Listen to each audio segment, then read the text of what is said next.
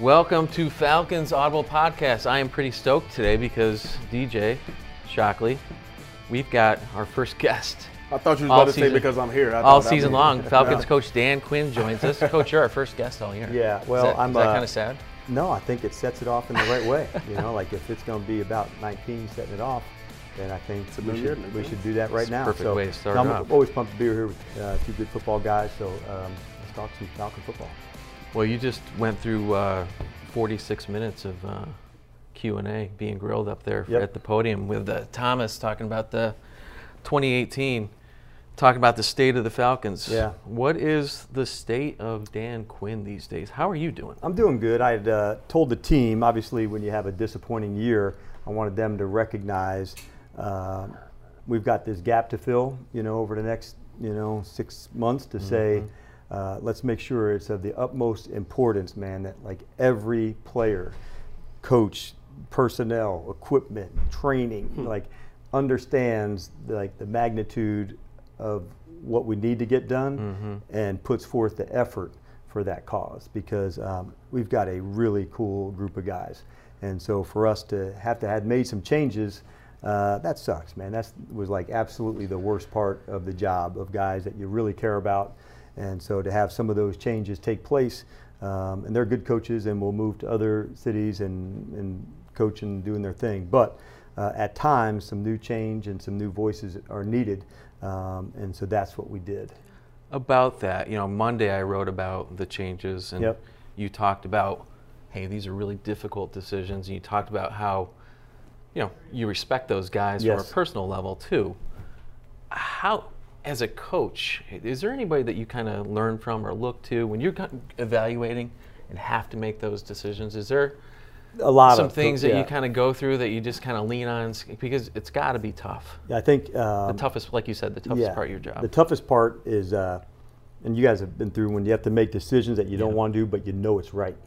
And so at the end, that's when you put your head on the pillow to say, all right, this is going to be the best thing to represent the team, and that's Arthur, the organization, the locker room, the fans.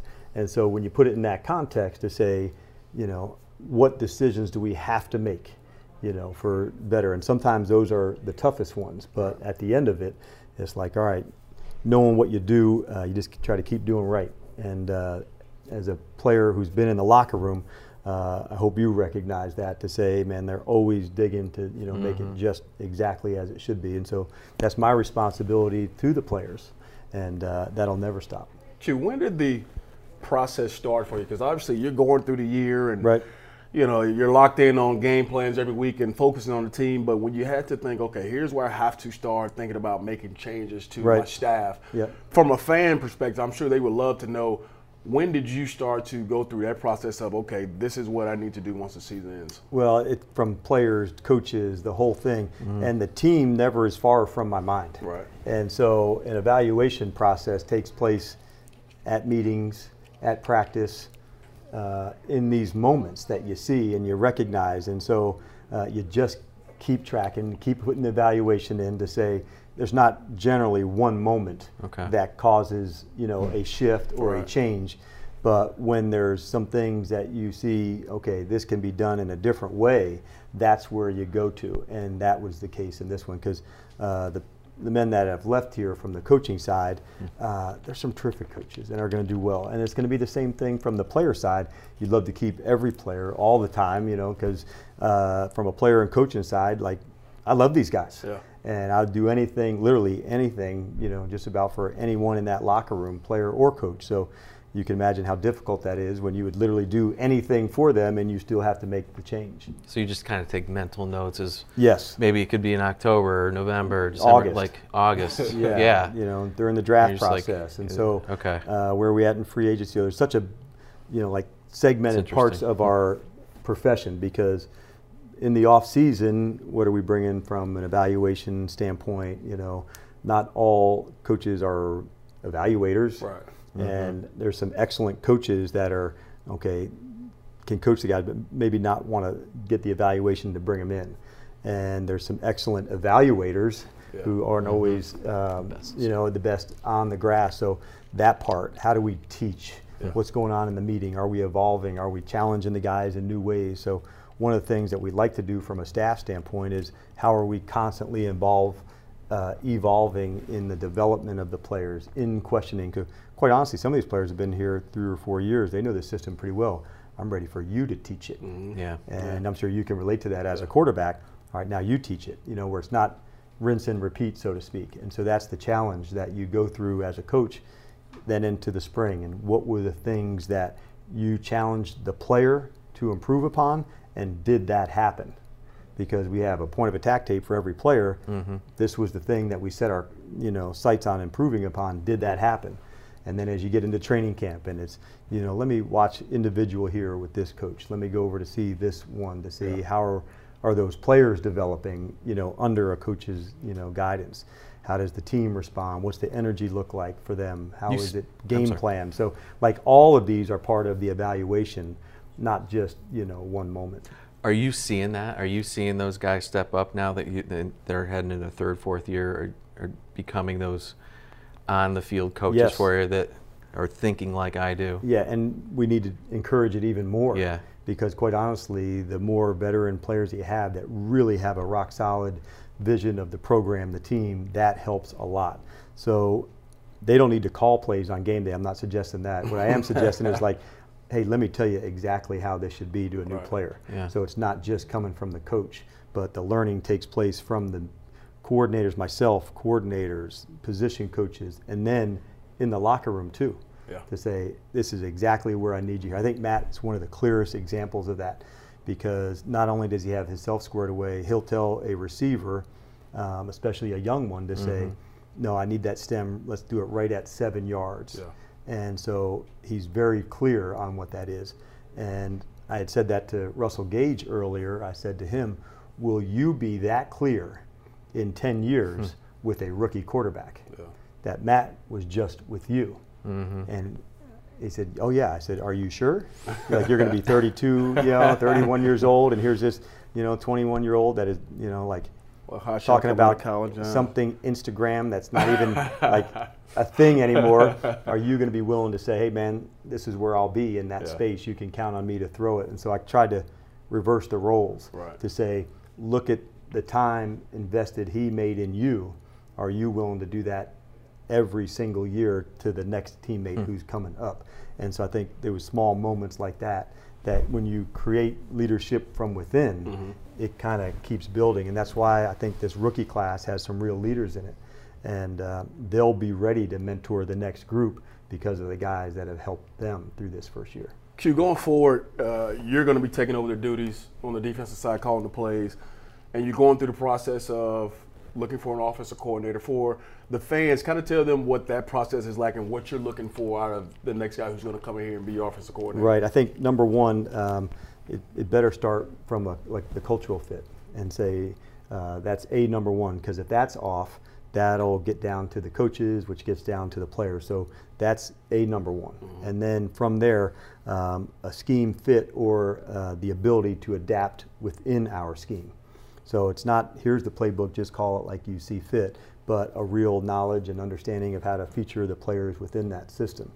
And then from there, how do they lead amongst the staff? Because as a coordinator, it's not just about one position. It's about managing the staff, and it's about managing the players. So the leadership portion of that role, I didn't have a full appreciation for until I stepped into the role for the first time. When you're an assistant coach, oftentimes if there's a staff meeting, you just kind of sit down and you're waiting for your instructions, kind of like going to school, like kindergarten. Okay, John, open up your book and turn to page 4, and then you turn to page 4, okay. And so as the coordinator, you're responsible for setting the course for everything. What do we want to research? What do we want to emphasize? What do we need to work on more to see if we can improve in this area? What things are we doing well? How do we emphasize that within the game plan? What things need extra attention? How do we manage that part of the game plan, the installation? And so how are we using collaboration to, if you're going to work the empty side of the offensive game plan and you're going to work the blitz side of it, and how does that collaboration go together? And if you can organize guys and empower them in such a way that they have some really cool roles, that chemistry, much like a team, you feel it. And when the chemistry is really good on good teams you've been a part of, I don't know if you can describe it, but you can feel it. Yeah. It's hard to describe. Absolutely. It's two words that are often hard to describe.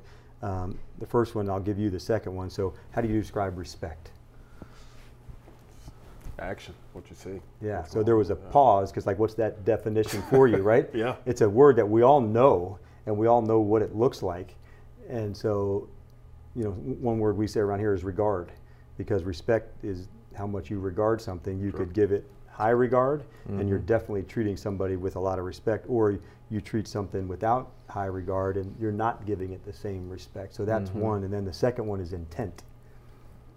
What my plan is. Yeah, and so those two things I think are a big part of leading, because the respect part of it, to make sure everybody has a really clear role, and knowing that we're going to disagree on things, and how does that, it's okay to disagree, you know, and say, I know you may not have tried this, but we're going to try it, and here's how we go, and I'd like you to figure out a way to get it done. Right. And so it's never one that I'd like to hear, well, this is how we've always done it.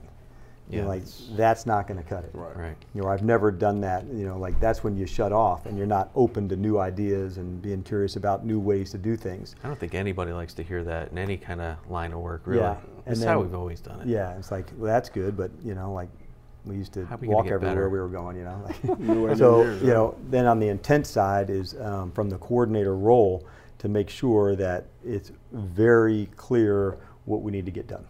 And that part are some important things that you may not know until you get somebody here to visit with them. Let's talk about the one position I'm really excited about is the new DC we got. Yep, I know the guy well. Right. I was looking at that piece I wrote Monday. I was looking at the Legion of Boom rankings. What's the credentials on this new DC right here? He was one of the most sought after really? coaches coming out. Yeah. Gotcha. Because of what he did in Seattle for 2 years.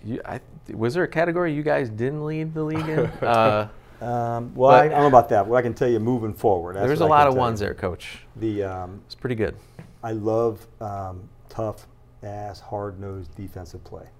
And I think to be championship caliber teams, you better have an edge to you. And sometimes we may see 5 or 10 really big hits in a season. When you're really humming, they should be 40 or 50 of those as a defense to make sure you're trying to out-hit in every way. The best defenses I've been a part of had a good ball hawking mindset. Yeah. And that part of the game, if you can do that and eliminate explosive plays, you got a really good chance to do well. The defense I didn't like to play against there. Those are not the ones I like to play against. And they so get after you. Those show up on tape, no doubt. The same chemistry that you need on offense. You know, you've been on part of good collaborative and you're working together and in sync. The same thing happens defensively. Right. It's the communication that has to take place. It's the physicality that has to take place.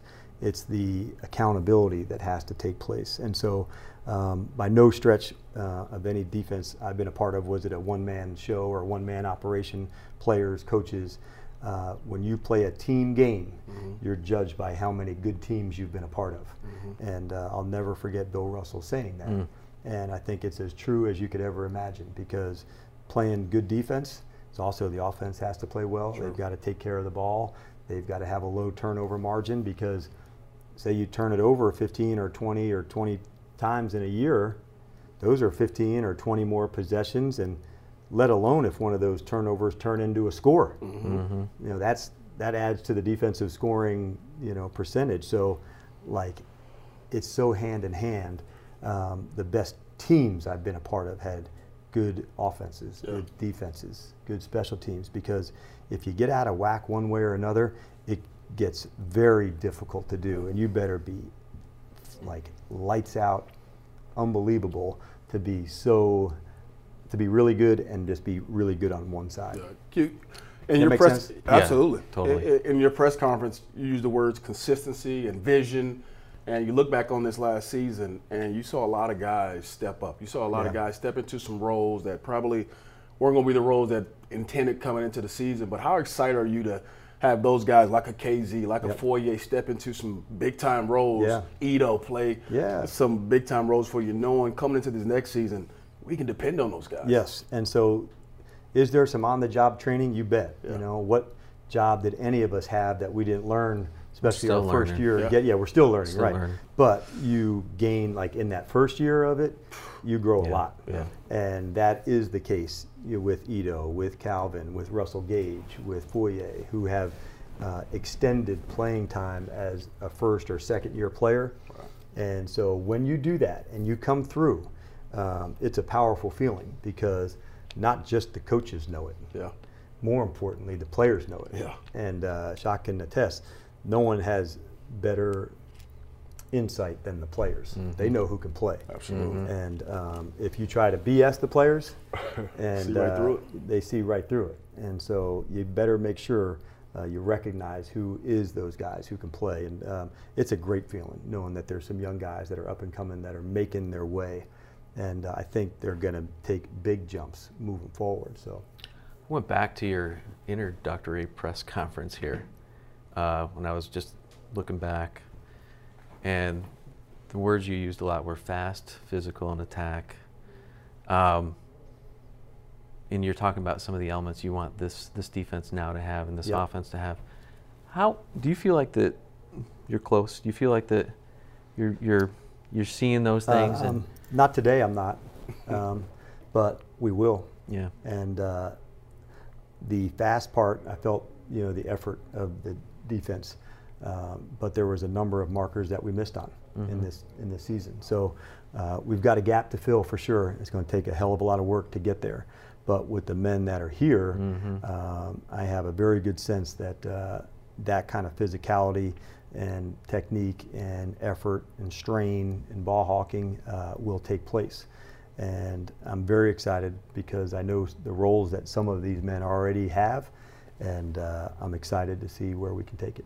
Coach, I look forward for you to come back, and our next conversation is about how you've closed that gap. Yeah, I am too. Or feel like that, hey, yeah, we're almost there. We're right there. I think I got the pieces. Right. Or I think the easy thing would be to just blame something on injuries. Yeah. And on every team, teams have injuries, and it's a real factor, especially when some of those injuries happen to positions that have leading voices and leading influence.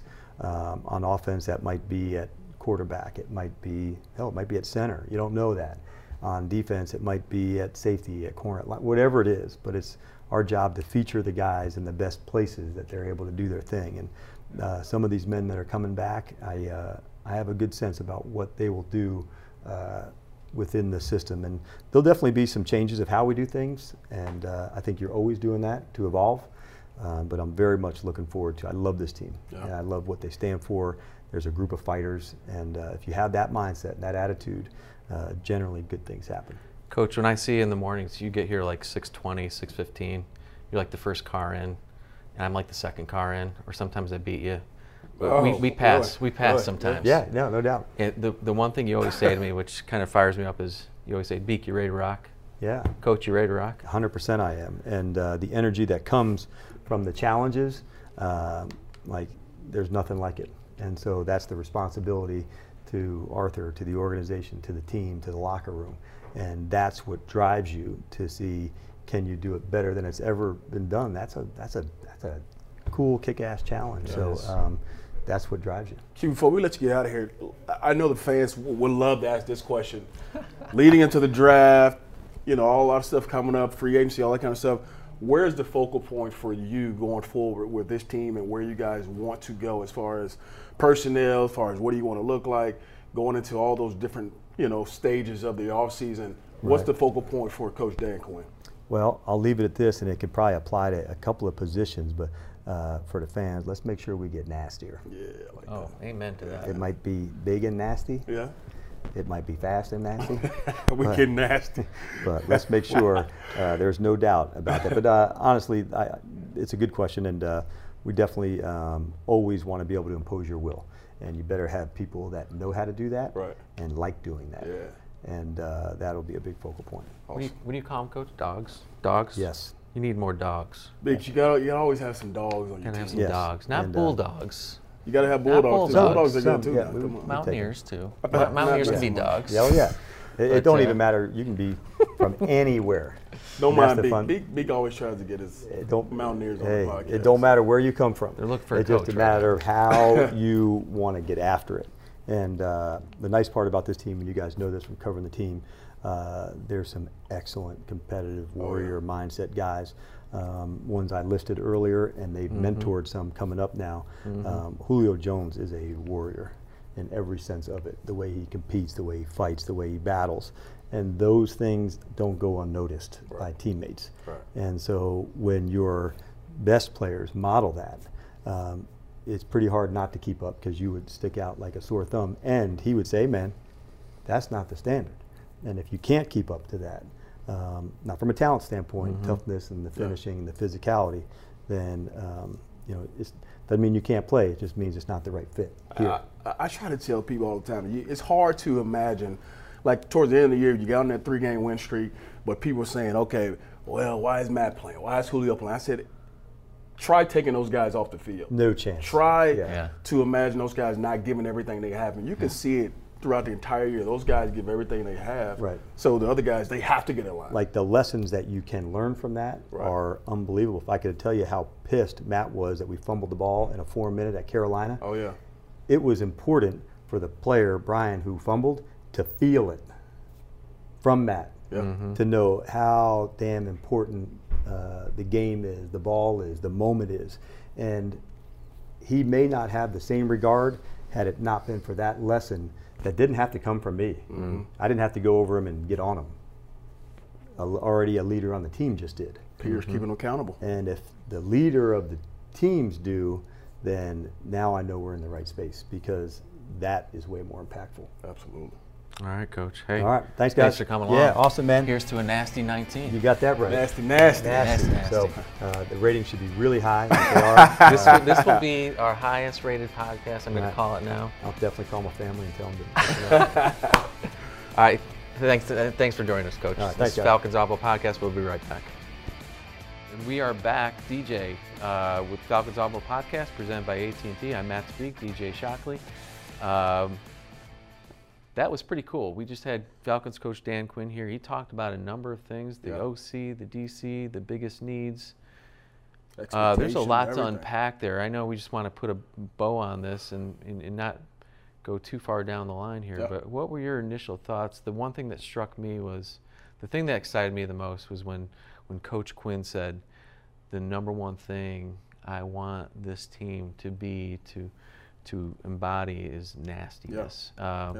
That's got to perk up any Falcons fan's ears. And that's one of the things that when you watch this team, you want to see more of that. You want to see that on both sides of the ball. How many times we talk about it's a line of scrimmage game. It's an attitude. And he is continually talking about we have to be more nasty at the line of scrimmage. Absolutely. And I think going forward, those are the type of guys he's looking for. And he's expecting that out of his team. And it was good to hear clearly when we asked him that, he already knew exactly what he wanted for this team. Oh, yeah, I'm sure he's to say he doesn't have a clear vision, he has a clear vision of what this team and what he wants his guys to look like.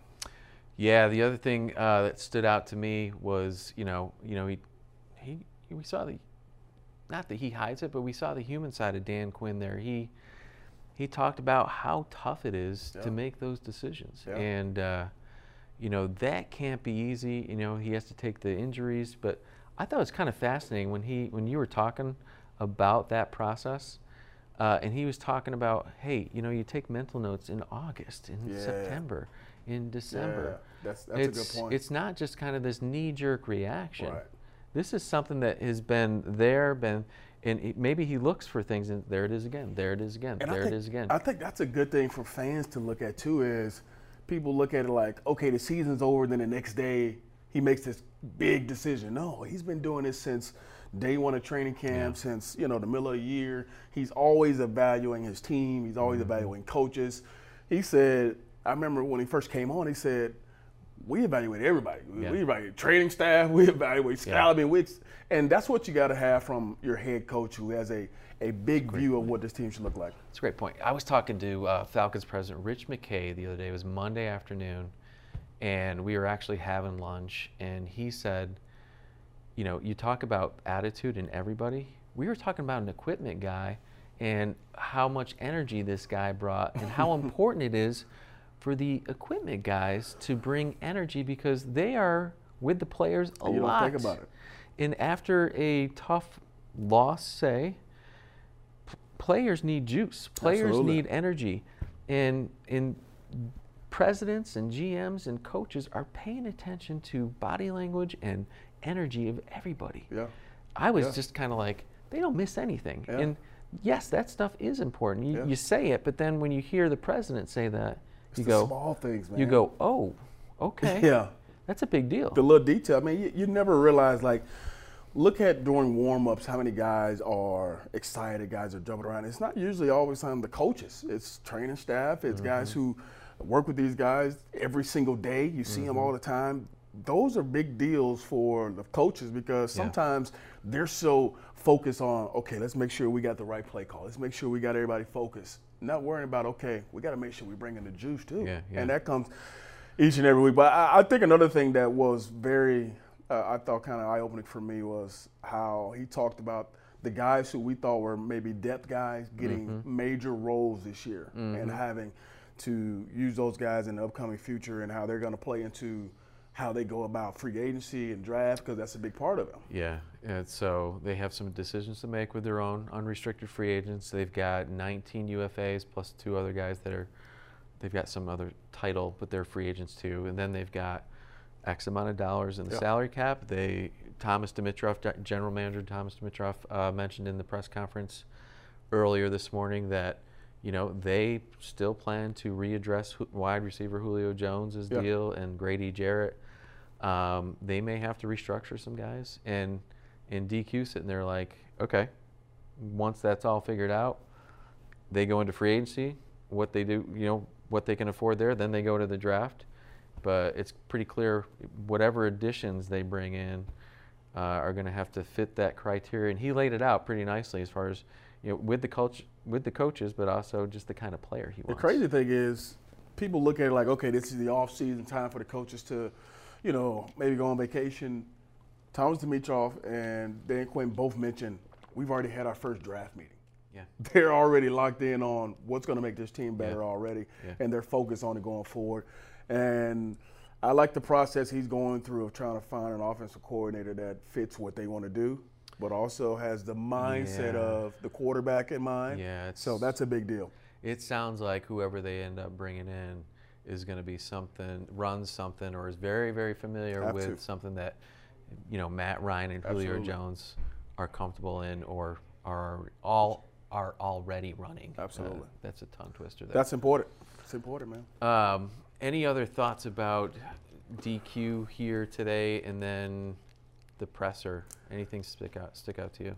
You know what? I just love we talked about it, you know, in our last, you know, sit down with him where he talked about consistency. He talked about having a vision. Talked about having the wherewithal where when we go out and we draft or we go into free agency or we evaluate our players, they have to fit what the brotherhood is all about. Because sometimes Thomas Dimitroff talked about maybe this guy is ultra talented, and you know, fans always say, why don't we bring this guy in?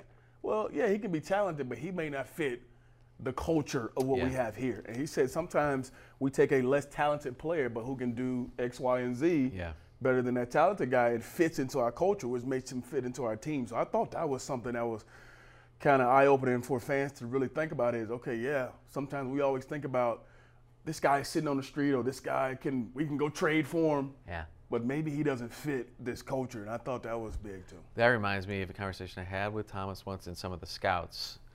Right now is mock draft season, right? All the mock drafts are out, and the Falcons are going to, right now, which was interesting, Thomas said, well, we're currly 14. I was like, Yeah. Oh, yeah. TD likes to move a little bit. So. Yeah.